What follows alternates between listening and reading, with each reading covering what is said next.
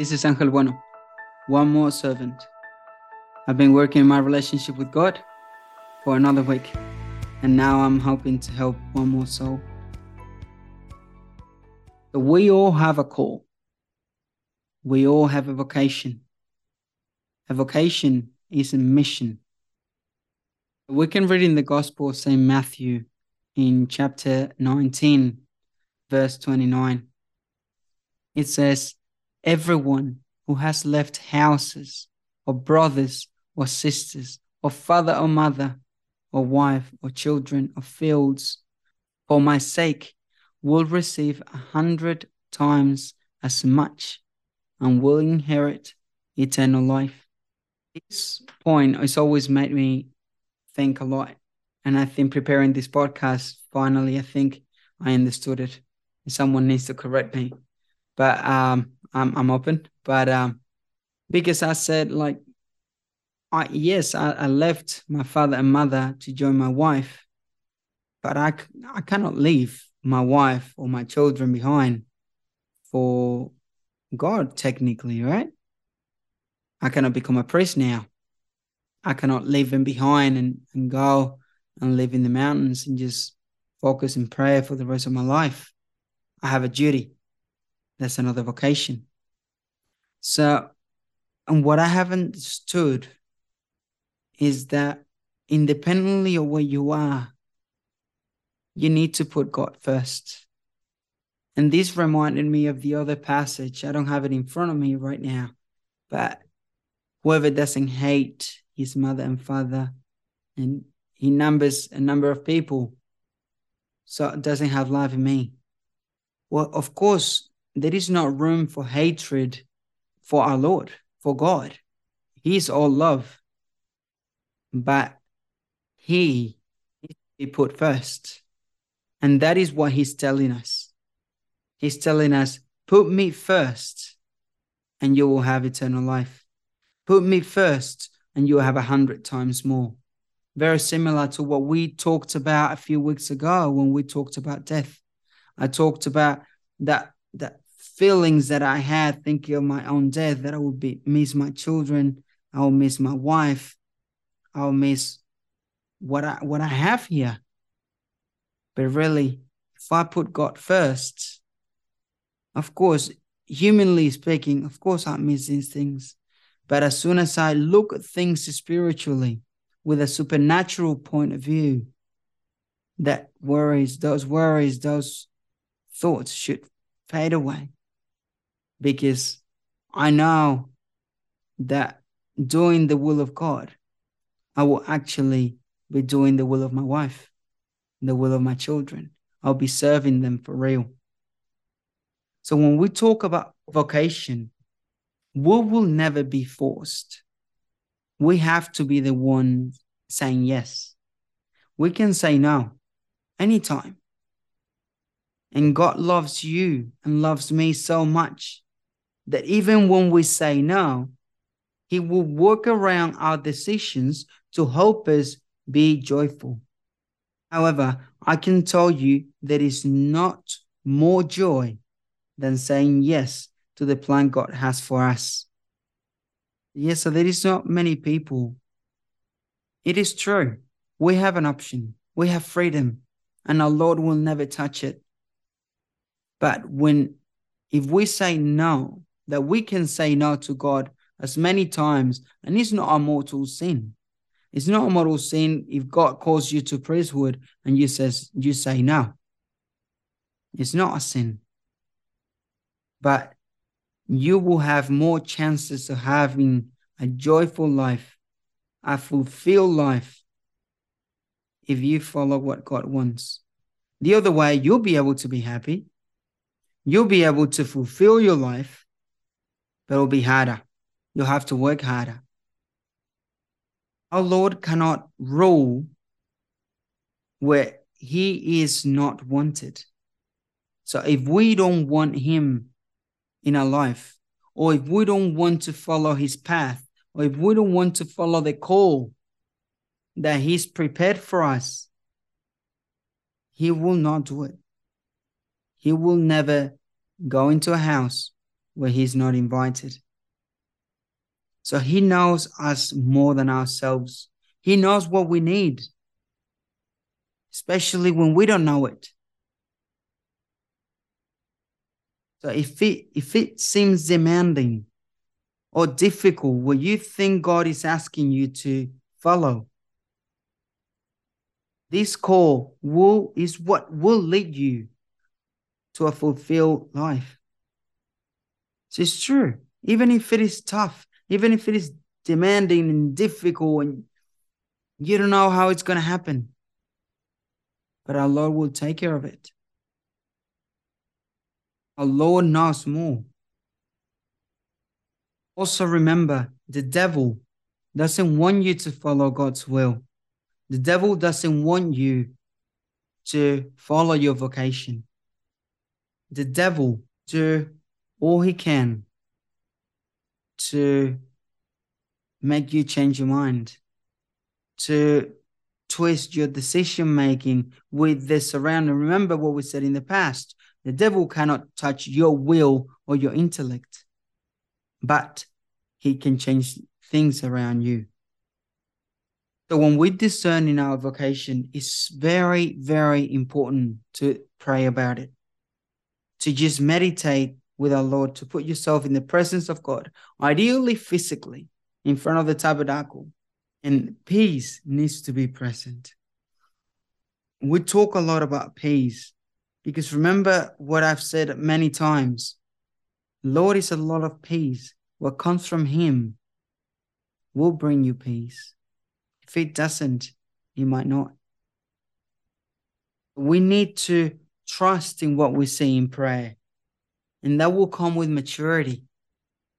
But also, we need to trust in a spiritual direction. So, for example, two of my brothers saw the vocation when they were 14 and a half. They were mature enough at that time. Society is very different now and it's very hard, but I'm aware of people that commit their lives to our Lord very young. And I do think that the older we are, the more attached we are to the ground, and the harder it is for us to give ourselves completely. All vocations are demanding, and there are sacrifices to make. So everyone's first vocation is as a child of God and as a member of the church. Hear the importance of looking after these relationships, to be a good child of God, to treat him daily, to have a relationship with him daily, to build it up every single day, and also to be a good child of the church, to be in the grace of God. We need to be an apostle, and we need to bring other souls to God and to the church so they can become parts of the body. Or that if they already part of the church, but they're not living a life of grace, that they can stop being a sickness in the church, that they can really start contributing, building the holy church that it is. I remember a few years ago, I went to Mass around my wife's place, and the priest celebrating was, his name is Father Greg. He gave probably one of the first homilies that really hit me. So he said different words, because I didn't write it down, but with different words, he said that by being baptized, you have a duty. You cannot be conformed with just going to Mass on Sundays and do just what you have to do. You need to look in the box of things that we could do and put them into practice. So we cannot stop in what we have to do, because that is it's a very shallow love. If there is love at all, then probably if we just stick to what we have to do, we'll be falling into lukewarmness. It is the beginning. It is a start, but we need to be demanding. We have a vocation. We're children of God. Like Father Gret said, we cannot just sit down and be happy with what we do. If there is one little bit more that you can do, you have to do it. Then there is the vocation to priesthood, religious life, to a celibate life, or to marriage. All these vocations are very similar. In the Roman Catholic Church, is only one or the other. In the Maronite Church, some priests are married, and in other rites as well. But just see the connection. At least here in Australia and all the Anglo-Saxon countries, we call the priests father, or we call nuns sisters or mothers. And that is the same that we have in the family. We have fathers and mothers. And the connection here is that no matter which vocation God is calling you to, all of them demand from you complete self-donation. I remember a few years ago, I was chatting with one of my students, and we were talking about vocation. And I said to him that the problem for young people, that they don't want to consider vocation to celibacy or to priesthood or to something that doesn't involve marriage, it's worldly. I remember when I was a kid and said, no, I can't be a priest because I want to have kids. Or I can't be a priest because I want to have a wife. It is a very materialistic point of view, because both in marriage and in priesthood or religious life, you need to give yourself completely. There is no other option. I would say that people that have that mentality, they're not thinking with the brain. They're thinking with the flesh. They're only thinking in one thing, and it's not selfless. It is selfish. Just think of Mother Teresa. She gave everything she had. Think of the Holy Curie of us. They gave everything. She was a mother and he was a father. And they probably had more children than any other father or mother in a married family. That should not be the decision point for us to decide whether we go into priesthood or to marriage or religious life. Because in marriage, you need to be like a priest many times. There's many times that you can't be with your wife. And that's the thing. Many times you cannot be with your wife. But on top of that, when you are with your wife or when you are with your husband, you're supposed to completely forget about yourself. I'll talk more about this another time, but I just want to say that the pleasure is not an end. And even though I've been told many times that it's a means, I would still say that it's not even a means. The pleasure is a gift that God has put there. The ends are the unity of the couple and the procreation, being open to life. And one depends on the other. The pleasure sometimes will be there, sometimes won't be. And it's still, you need to give yourself completely. If you just focus on what you are going to receive, you will have nothing.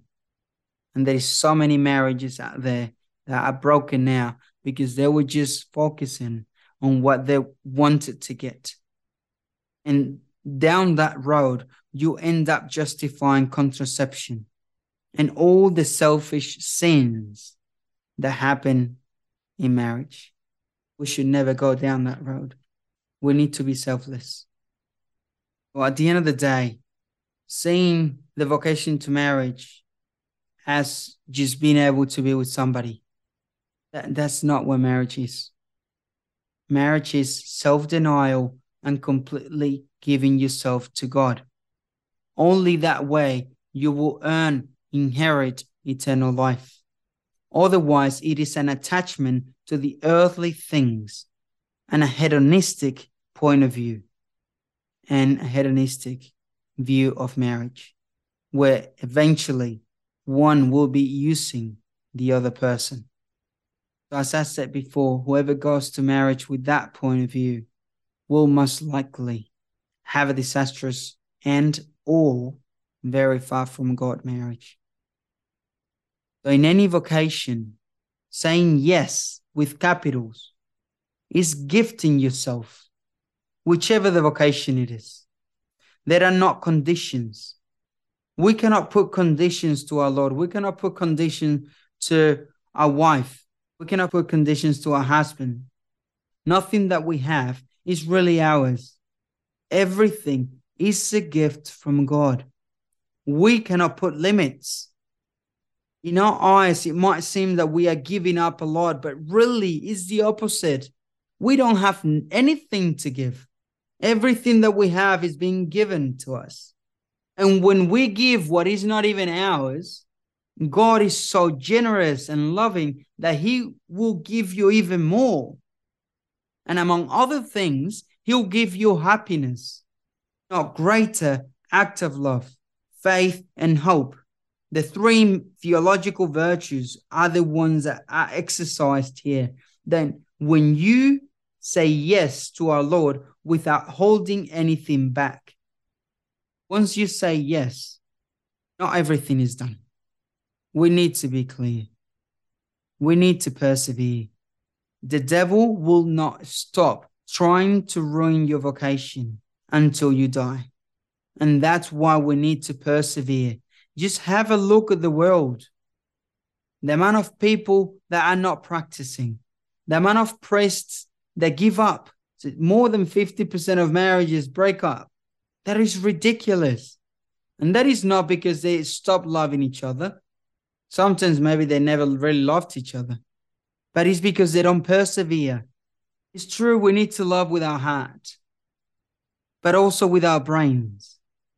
When our heart feels that it doesn't love that much anymore, then our brain needs to kick in and tell our heart, just wake up. You need to love. And one little step at a time, you can build up any love. Love for God or love for the person next to you. Sometimes we need to work harder.